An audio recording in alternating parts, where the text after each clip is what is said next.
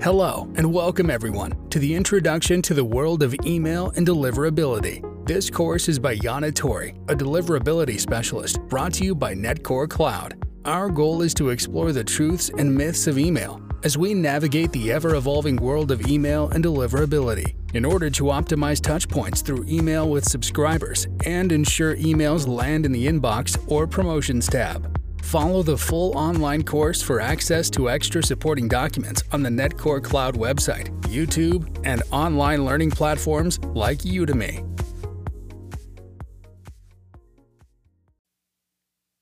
Marketing within the email world comes with quite a lot of rules. What kind of rules? Well, let's name a few.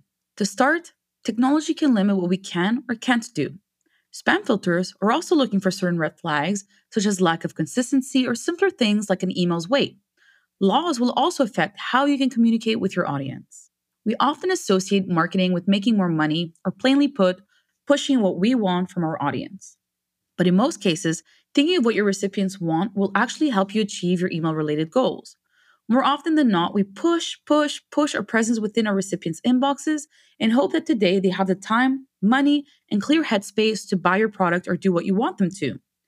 But that is not how it works. We tend to forget as a sender that when we're on the other side and a store or website asks us for a personal email address, that we tend to hesitate or give a fake or old email address. Why though? Why do we forget how annoying it can get once you give permission to a business to contact you in your personal inbox when we ourselves put our own sender hat on and get ready to press send? Well, it can come from obvious places, such as a manager pushing you to fulfill certain quotas that may or may not translate well in your current email marketing strategy, which should focus on your subscribers instead of your business goals only. Such as the assumption that sending more emails or more often automatically means chances of making more money and connecting with audience members, instead of diving into data and targeting select groups of people with a specific message you know they will respond to. So why even send out to the rest of the list if you know they don't necessarily care? Because we just hope that maybe, just maybe, someone outside the targeted group would also like to receive the email and will engage with it. What most people don't know is that sending to large portions of unengaged recipients with the hope that they might engage affects you long-term in terms of deliverability, and then you might have an issue getting in the inbox even with some of your actually engaged recipients. I promise we will go in depth about this point in the deliverability section of this course. Other places where we can get assumption of what is possible or not possible within an email is right in our inboxes. We see what other businesses are doing and we think, well, if they can do this, so can my business. This can be in terms of email frequency, content, design, you name it. There are a lot of things we see in our inbox and we think how clever and great of an idea it is. Who doesn't want to be inspired by other successful businesses and campaigns and use that knowledge for better ideas or marketing? Well, some things are just not fair. Some businesses have the budget to create videos and then pay a specific company like iMail that will help them compress an amazing, high-quality video into a couple of megabytes without losing quality. Others will send 1 million times a day, but they have an army of deliverability specialists that help them mitigate any issues created and are spending all day just monitoring domain and IP reputations, and within a heartbeat can recognize something will go wrong before it even happens.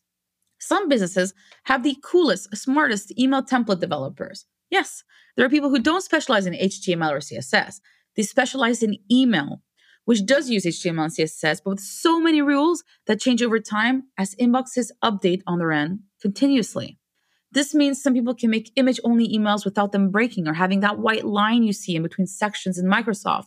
Or on the flip side, a very long email campaign, which in terms of code is cleaner, more organized, and shorter than you can possibly imagine. Email template coding isn't the same as front-end website development.